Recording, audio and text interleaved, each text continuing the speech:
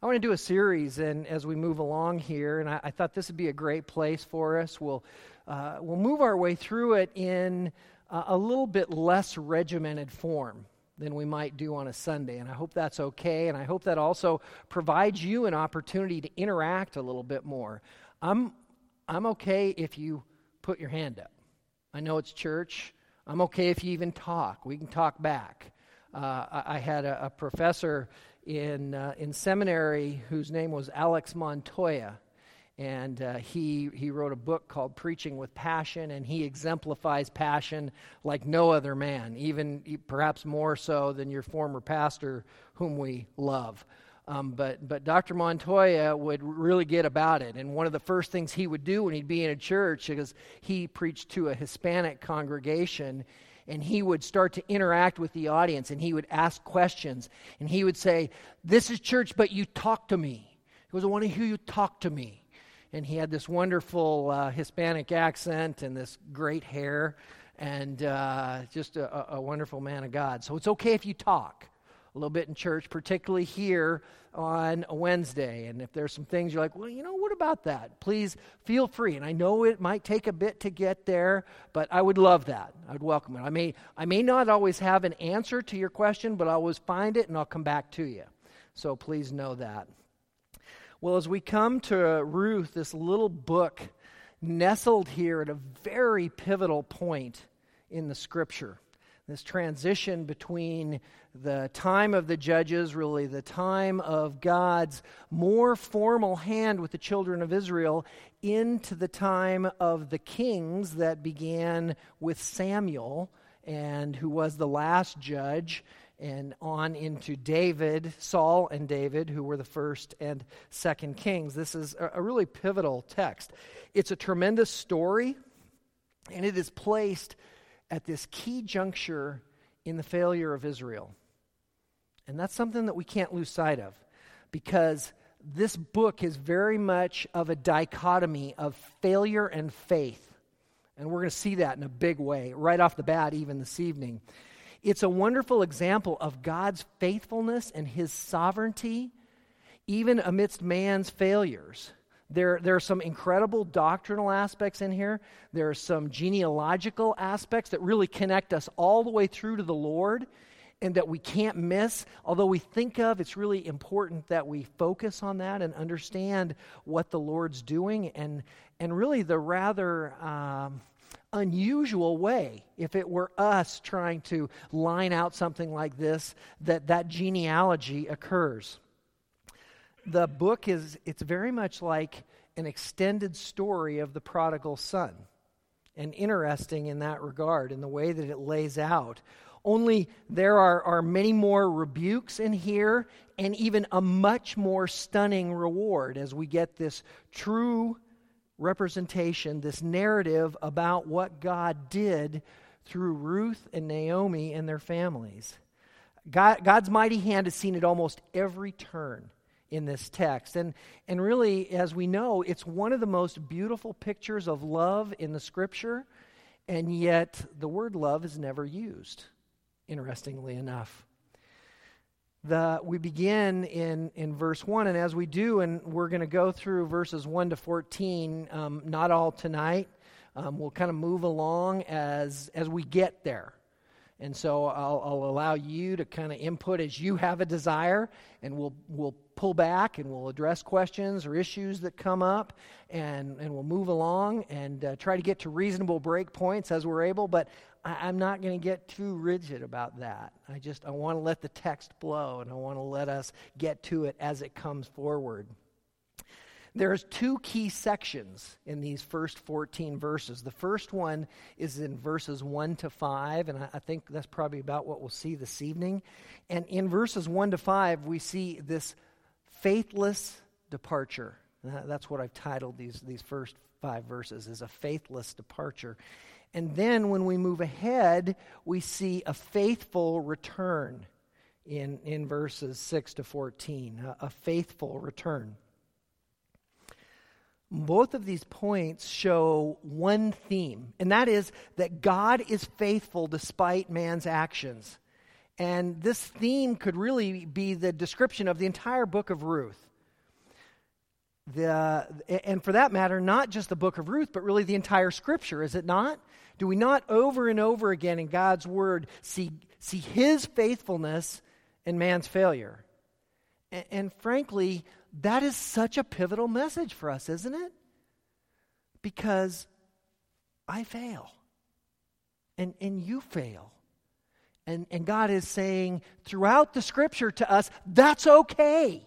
It's all right if you are not perfect. I don't expect you to be perfect. I expect you to continue to seek to grow, to continue to seek to pursue holiness and godliness.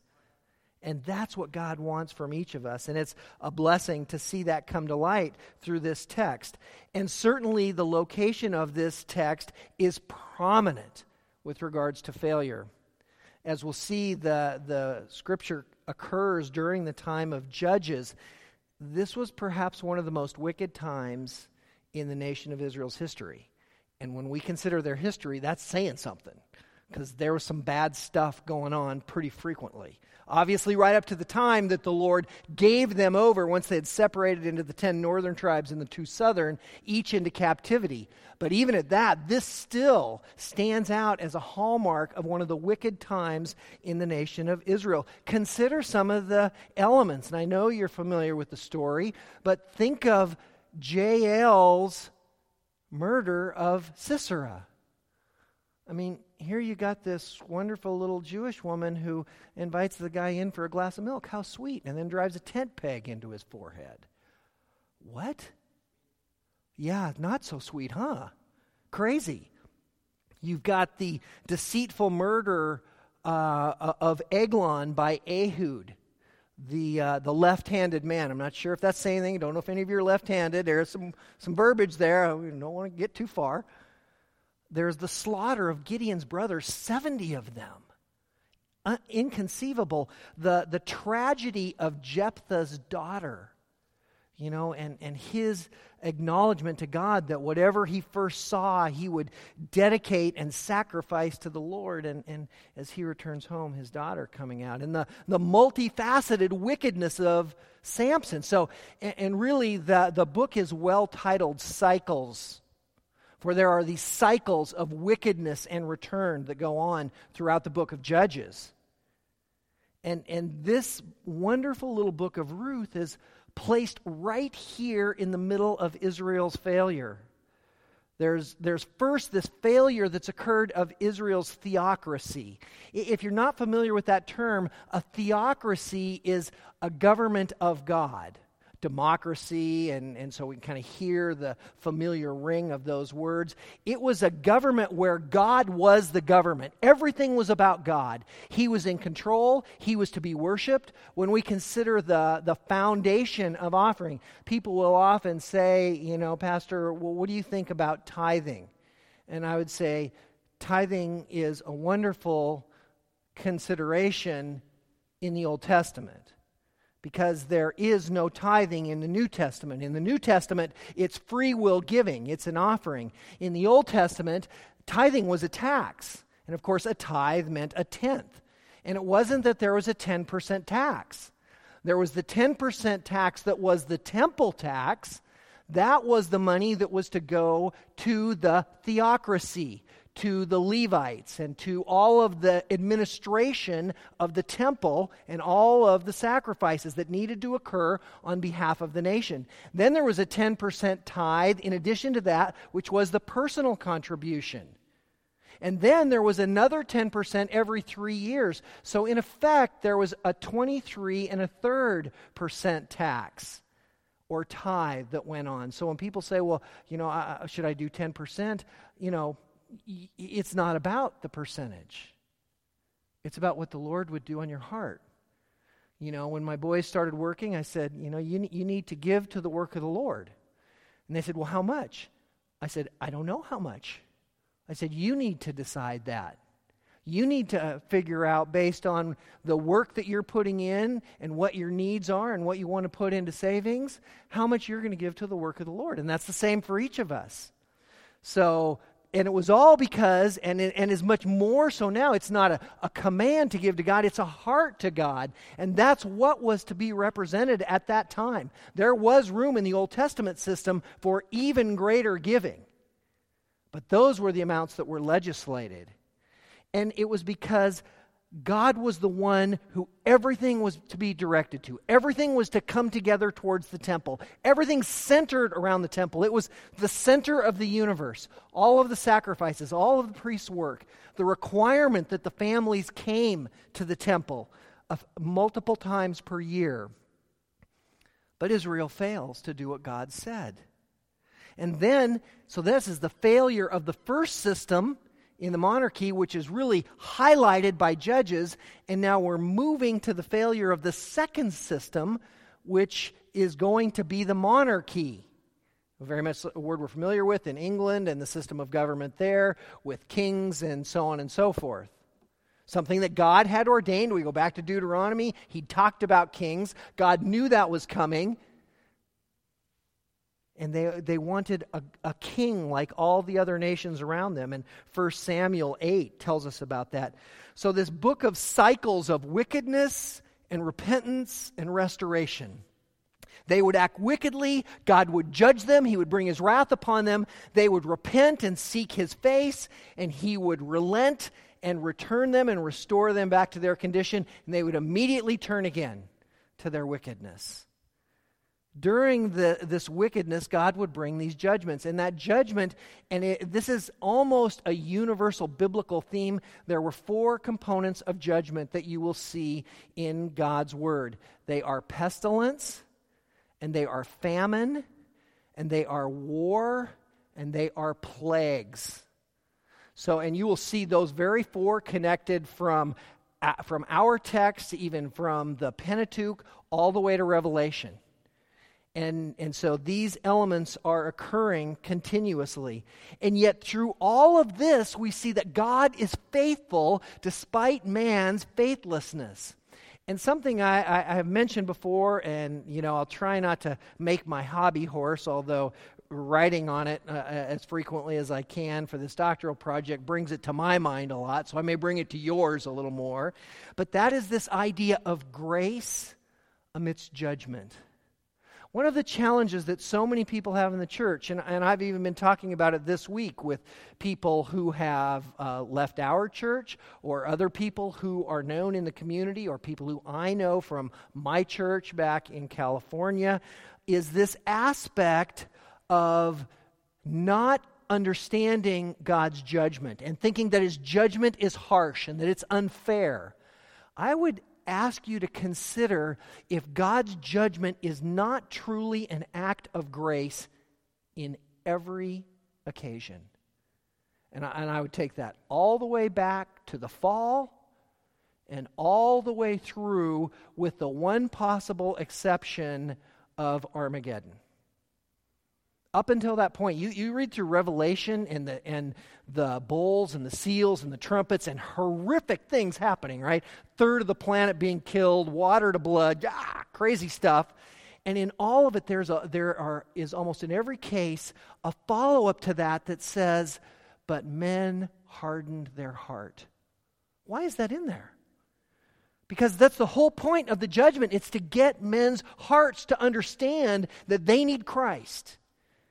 And so that component of judgment is something that God uses, and we need to understand that there is a great amount of grace in it. Well, this leads to what I've titled our message for tonight, and that is faithfulness in the face of folly. Faithfulness in the face of folly. Let's take a look at our text, and I want to read through this whole section with you, and then we'll come back and start to break it down a little bit. Ruth Chapter 1, beginning in verse 1. Now it came about in the days when the judges governed that there was a famine in the land. And a certain man of Bethlehem in Judah went to sojourn in the land of Moab with his wife and his 2 sons. The name of the man was Elimelech, and the name of his wife Naomi. And the names of his 2 sons were Mahlon and Chilion, Ephrathites of Bethlehem in Judah. Now they entered the land of Moab and remained there. Then Elimelech, Naomi's husband, died, and she was left with her 2 sons. They took for themselves Moabite women as wives. The name of the one was Orpah, and the name of the other Ruth. And they lived there about 10 years. Then both Mahlon and Chilion also died, and the woman was bereft of her 2 children and her husband. Then she arose with her daughters-in-law that she might return from the land of Moab, for she had heard in the land of Moab that the Lord had visited his people in giving them food. So she departed from the place where she was, and her 2 daughters-in-law with her, and they went on the way to return to the land of Judah. And Naomi said to her 2 daughters-in-law, "Go, return each of you to her mother's house. May the Lord deal kindly with you as you have dealt with the dead and with me. May the Lord grant that you may find rest, each in the house of her husband." Then she kissed them, and they lifted up their voices and wept. And they said to her, "No, but we will surely return with you to the people." But Naomi said, "Return, my daughters. Why should you go with me? Have I yet sons in my womb that they may be your husbands? Return, my daughters. Go, for I am too old to have a husband. If I said I have hope, if I should even have a husband tonight and also bear sons, would you therefore wait until they were grown? Would you therefore refrain from marrying? No, my daughters. For it is harder for me than for you. For the hand of the Lord has gone forth against me." And they lifted up their voices and wept again. And Orpah kissed her mother-in-law, and Ruth clung to her. Faithfulness in the face of folly.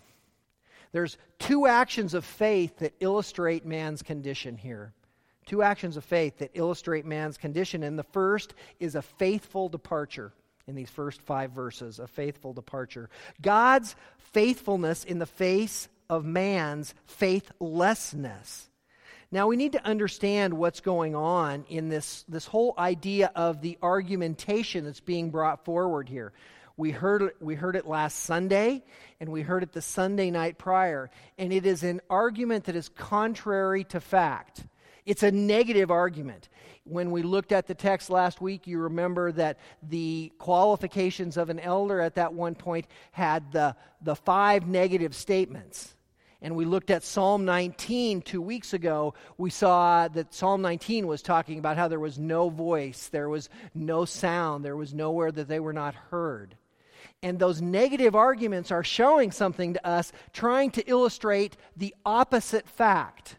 So what we're seeing here is we are seeing the aspect of faithfulness being illustrated through faithlessness for the weakness of man. And it is a very common mechanism that we see often in Scripture. And the first verses are punctuated by the faithlessness of men. Down the road, we'll even see that it's also displayed by some of the women.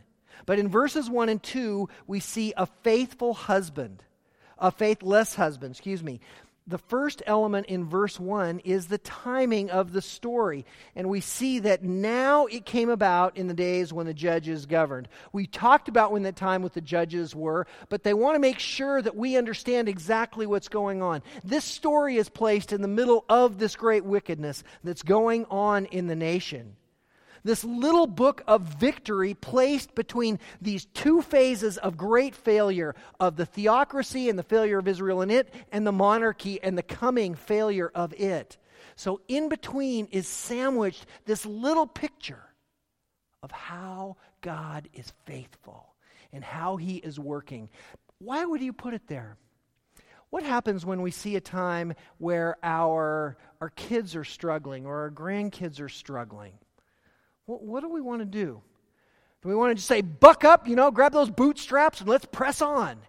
Well, I've done that, and that's usually not the best approach. Typically, a more appropriate and encouraging approach is to come alongside them and to nurture and encourage them and let them know it's okay. That things don't always go great, but they need to press on. The same message, but to do it from an encouraging point of view. And here, amidst all of this failure, God sticks in this book to tell us, keep pressing on, because our God will be faithful. And it's a blessing for us to understand that. The scene of this story is during a famine. Famine was God's mechanism of punishment in this circumstance. Let me remind you about another text. I'm going to turn to 2 Samuel chapter 24 and verse 13. And you're familiar with this text. 2 Samuel 24:13 is the census that David brought forth upon the nation of Israel. And listen to what the Lord said through the prophet Gad to David in verse 13 of 2 Samuel 24. So Gad came to David and told him and said to him, "Shall 7 years of famine come to you in your land? Or will you flee 3 months before your foes while they pursue you? Or shall there be 3 days pestilence in your land? Now consider and see what answer I shall return to him who sent me." 3 of the 4 mechanisms of judgment brought forward for David to choose from, because these are God's modes of bringing judgment. Here we have the mechanism of famine. One commentator said this is God's hickory stick that he uses to punish David. I don't know what it may have been for you when you were growing up, what mechanism of punishment your parents may have employed. I remember vividly my father's story about his mom, probably best of all. They grew up in Montana, out in the woods there, and I mean the nearest town, if you could call it that, was 200 people. And when he would get in trouble, she would just quietly walk into the kitchen and grab a knife out of the drawer and say, "Jackie, go down to the creek and cut me a willow. And don't make it a small one."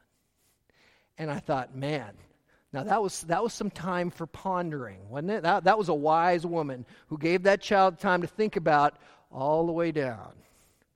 What do I cut? How many times am I going to get it? Well, God allows us those same opportunities, does he not? He brings the judgment to us in just the same way. And here he uses famine for that judgment.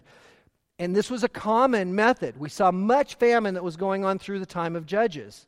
And I would present to you that it may very well be the least severe of God's judgments. Interesting, isn't it, that in that text, in 2 Samuel 24:13, it is the one that does not appear. We all know that, there are various levels of judgment. There are timeouts, and sometimes we use timeouts too much, and we need to understand that children are designed to receive punishment, and it isn't always in the corner. Sometimes it is on that backside that God has designed for that very purpose, and Scripture tells us about that. So here we are during this time of Judges. Kylan Delitzsch, very famous and older commentators, placed this during the time of Gideon, which I think is probably an accurate reflection based on the different facets that are going on in the book, and we'll see some of those as we move along. Well, God is bringing these repeated famines, and in the midst of it, Elimelech takes his family and moves. This is completely contrary to God's plan, which we should expect. This is a picture of God's faithfulness in man's faithlessness. So, as a result of this, as a result of the discipline, Elimelech leaves. Here's this famine that's coming upon the nation because of their wickedness, and he says, "I'm out of here." Well, what's the problem with that? A few things. For you dads out there, consider how you would feel if it was time to discipline your son and he ran. Might that anger you? Might you be inclined to give him perhaps a bit more stern judgment when he returned? Yes, I would. And God also, in the same way, is not happy when we would run from his punishment. We're reminded of Jonah, are we not? Yeah, Lord, the Ninevites, I don't think so. Let's go the other way as fast and hard as we can. Didn't go too well. I don't want to find that great fish prepared for me coming up out of Mobile Bay. Right? I want to do what the Lord says. And here we find that he was not. You know, it's interesting. I remember being on the wrong end of one of these type of situations when I was a young boy. I was with my brother at the ranch in Montana, and my dad had bought a brand new .22, and it was a sharp little gun. Had a walnut stock, really high gloss finish, had a scope on it. I mean, a .22 with a scope, really, all we did was shoot gophers. But I took that gun. My dad had dropped my brother and I off at the ranch, and I took that gun, and we went walking out in the field, see what we could shoot, and got kind of tired of shooting gophers, and we got to the old ranch house about a mile up, the homestead, where my grandpa was born. And, there's a couple buildings around there. They're mostly loafing sheds, and we kind of decide we're going to, turn into the military mode. So, I got my brother behind me, and I come up to the wall, and I'm looking in the window and looking around the corner, and all of a sudden I decide, hey, this is going to be great. So I grab the gun and I bust out the window, and then I fire a few shots. Had a lever action, it was great. Kind of fire a few shots there into that empty old barn building. And it wasn't all that exciting, frankly. It was like, well, that was okay. It was over. I mean, I guess I thought it was kind of like the rifleman, if you remember who the rifleman was, or if you don't, I guess we could go to Rambo or somebody like that, although I think the illustration falls down pretty quickly when we start to think about Stallone. But anyway, I'm skulking around the building, and it happens, and so I bust the window out, and I take the shots, and I was like, well, that was over. I guess no gophers. Maybe we'll just walk back to the house. And then I look down at the gun. And this brand new walnut stock on this beautiful .22 got a gash in it about like that.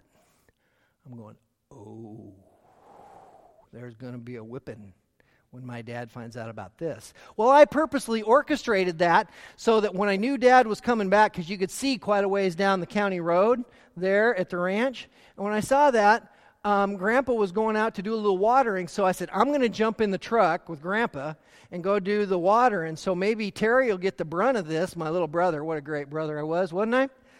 And Dad will, exercise a little of his wrath till he figures out that it was me, and maybe it'll be a little easier on me. Well, it wasn't the case.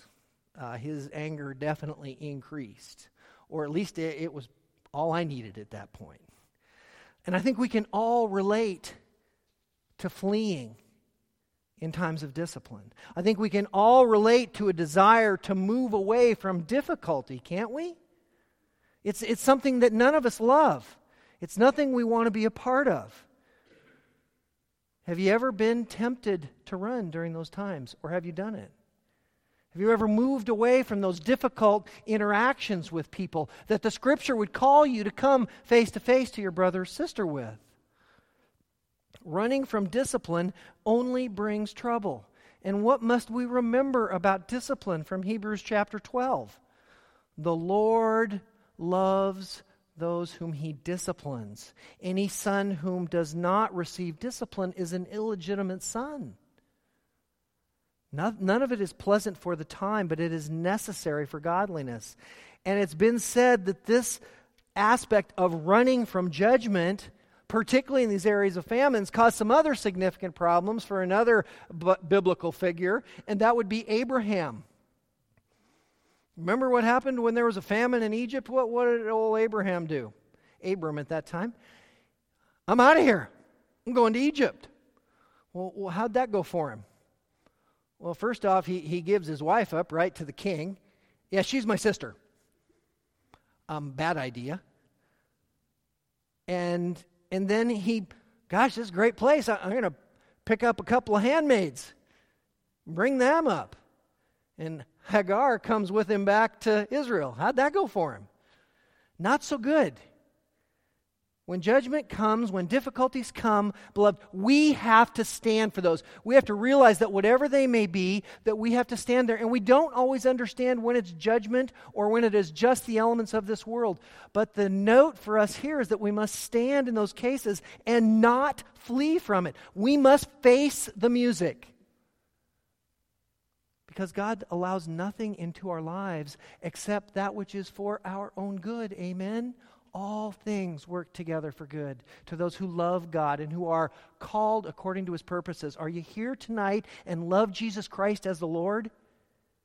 I know many of you have endured so many difficult trials, and I praise the Lord for that.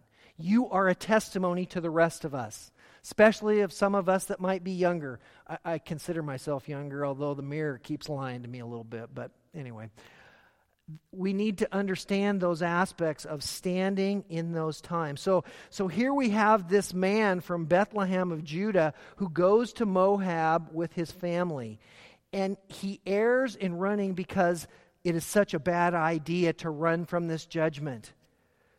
We see troubles in our lives, and we must not move from there. There are many in our church that have left. They saw a bad situation. They saw something they didn't like that didn't fit their needs, and so they went somewhere else. That is our mentality. Have it your way. That is our mantra in the American culture. That is not what God would have for us. We need to stand firm. And this reminds me of my past before accepting Christ. I was running in every direction, completely out of control, trying to ignore his call on my life. And I can tell you about 4 specific examples, which we didn't discuss in the testimony time, where I got really close to coming to know the Lord and I ran. And perhaps you have had the same. And because of that, I missed God's blessing for a much greater amount of time. Is this where you maybe are today? Are any of you running from difficulties in your own life and therein running from God, ultimately running from his blessing? If so, I would love to talk to you. If there are issues in your life for which you're struggling and you don't understand, and perhaps they are keeping you from fully committing to God and growing in him and understanding the full joy that there is to be had as a Christian, I want to ask you to come and talk with me or talk with one of our elders. We would be so blessed. Please don't continue to run from the Lord. Our lives are as if they were as slender as a spider's web, as Jonathan Edwards said, hanging over the flames of hell. And with one lick of that fire, we could be done and dropped into an eternity apart from Christ. We must not let that happen. We must continue to face the things that God brings. Well, this man is not only running, but he is running from God, and his direction is really bad. He goes to Moab. Moabites were distant relatives of the Israelites. Moab first appears in Scripture back in Genesis 19:7, and it was a community that was named after the incestuous relationship of Lot and his daughter and the offspring of them. So that was their reputation. Not good, when that is what your hierarchy and what your background represents. These people were a blight on the landscape, and this is where he was running. Running was wrong. Running to Moab was way wrong. But another significant point is where he ran from in the middle of verse 2. Elimelech was an Ephrathite of Bethlehem in Judah. His home in Bethlehem of Judah has much significance, and so also does a great amount of verse 2. Look at some of the information that's in there. Here we find out the names of his family, Elimelech and Naomi, and their 2 sons, Mahlon and Chilion. Elimelech means, my God is king. Eli is the Greek word for my God. Melech is king. So his name means my God is king, if only he would have thought about that. And where do you think Naomi comes from? My first guess was bitter, because that's how she later describes herself. Interesting, it's not. Actually, her name means pleasant or lovely or delightful. What a contrast, isn't it? And then their kids, Mahlon and Chilion, had kind of bad names, to say the least. Mahlon meant weak or sick. Probably because of the way he was born. Chilion meant failing or pining away. I think the note to us is, don't name your kids or encourage your grandkids, don't use Mahlon and Chilion. Not good biblical names. Stay away from those. Additionally, in verse 2, we see that they're Ephrathites. Well, that is those from Ephrath. That is a term that we will see at other places in the Scripture that refers to the northern 10 tribes. So if you're reading along in some of the later texts in Kings or Chronicles, and you see the people from Ephrathah or Ephrath, that is simply relating to Israel. But here it is relating to a particular city from which they began. And it's the city where Rachel died. Rachel was giving birth to Jacob when she passed. And we think of Jacob and his 12 sons. Who was that 12th son?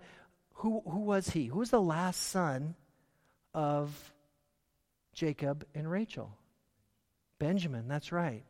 Benjamin from Ephrathah goes back to Genesis 35:19, and we see this as such a critical city. Of course we understand it. We understand that this is the city from Micah 5:2 that was chosen, one too little to be among the others of the nations. But this is a key doctrinal component here, that this is where he's from. Because this location from where Ruth came is where Joseph would have to return for the census. God's hand in the decree of bringing forth the lineage of our Lord occurs clear back here with a woman who is from a tribe that is of the worst possible consideration and a nation of which they are to have nothing to do. Joseph's family was this family, and this was the tie to Christ through David. And here, 4 generations before David's birth, we see Christ as the one from Judah. And this becomes the connection to Judah. And isn't that stunning? What about Judah do we know? I've always been shocked to consider the blessings that Jacob gave to Judah. Think about what Judah had done. He was a bad kid. He was the one who instigated the sale of Joseph, his brother. Not good. He was the one who burned his sister for harlotry. Not good.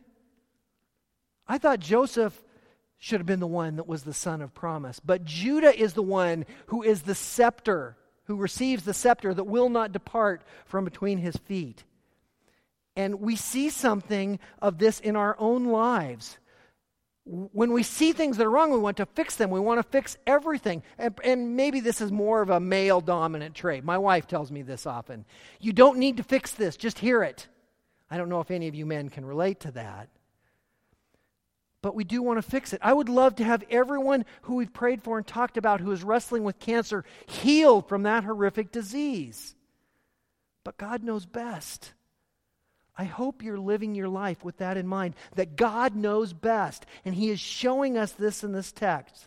But Elimelech's ultimate faithlessness is at the end of verse 2.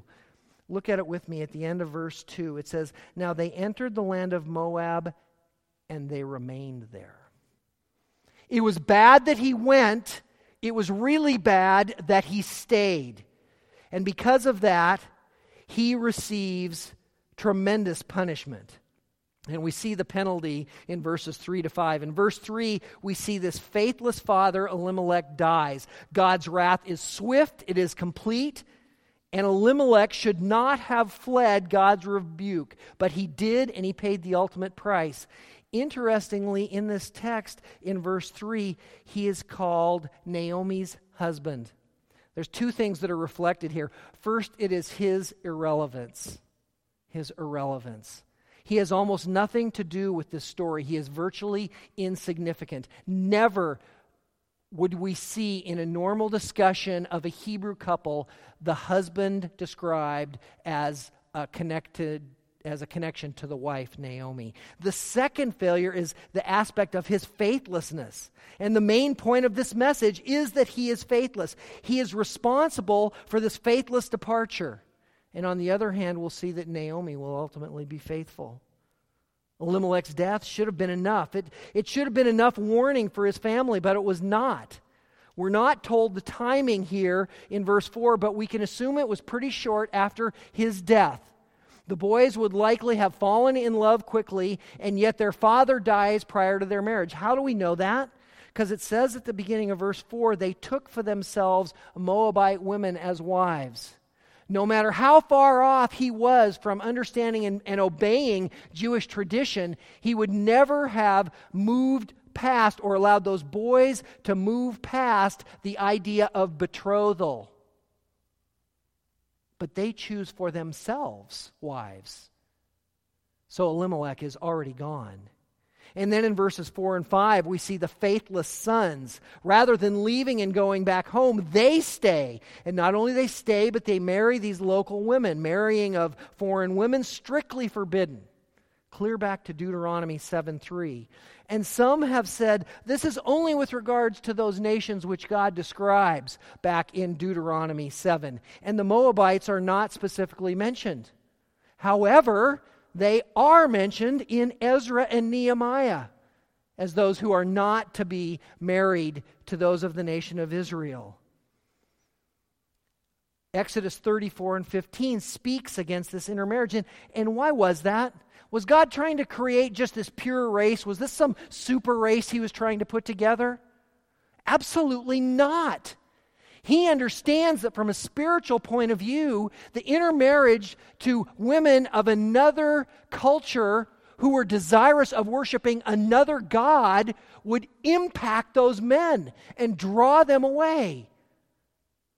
We can be a little bit weak, men, when it comes to pursuing the opposite sex. And we can do things that we ought not do. And if we needed any proof of that, all we need to do is look at our culture and how messed up we are with regards to the sex trade in our world.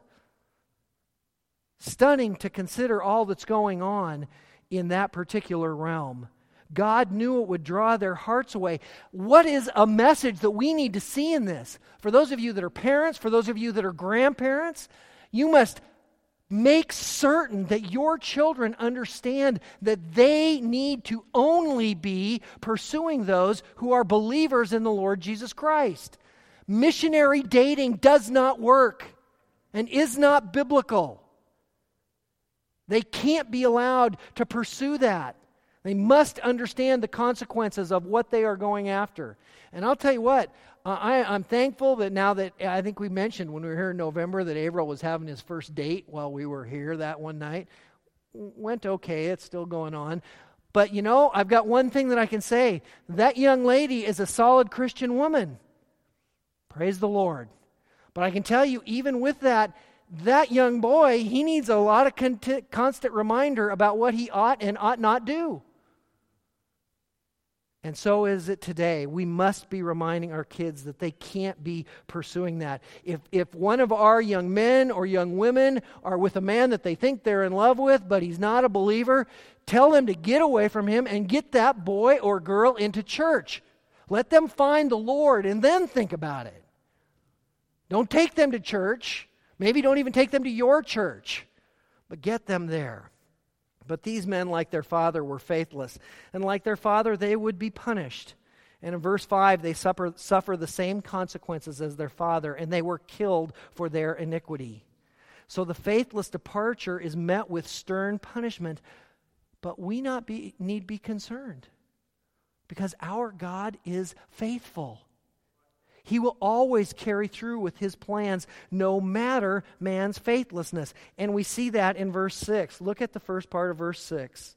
Then she, that is Naomi, arose with her daughters-in-law, that she might return from the land of Moab. If only Elimelech would have understood and returned. If only Mahlon and Chilion had understood and returned.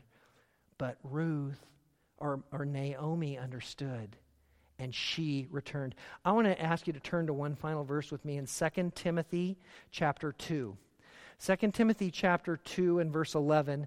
It is one of my favorite verses, this whole little section of Scripture that the Apostle Paul writes to his young protege, Timothy. And actually, we'll begin at verse 10 of 2 Timothy 2 for context. But this is a powerful understanding about the overall premise of this message. And in 2 Timothy 2 and verse 10, we read, "For this reason I endure all things for the sake of those who are chosen, so that they also may obtain the salvation which is in Christ Jesus, and with it eternal glory. It is a trustworthy statement. For if we died with him, we also will live with him. If we endure, we will also reign with him. If we deny him, he will also deny us.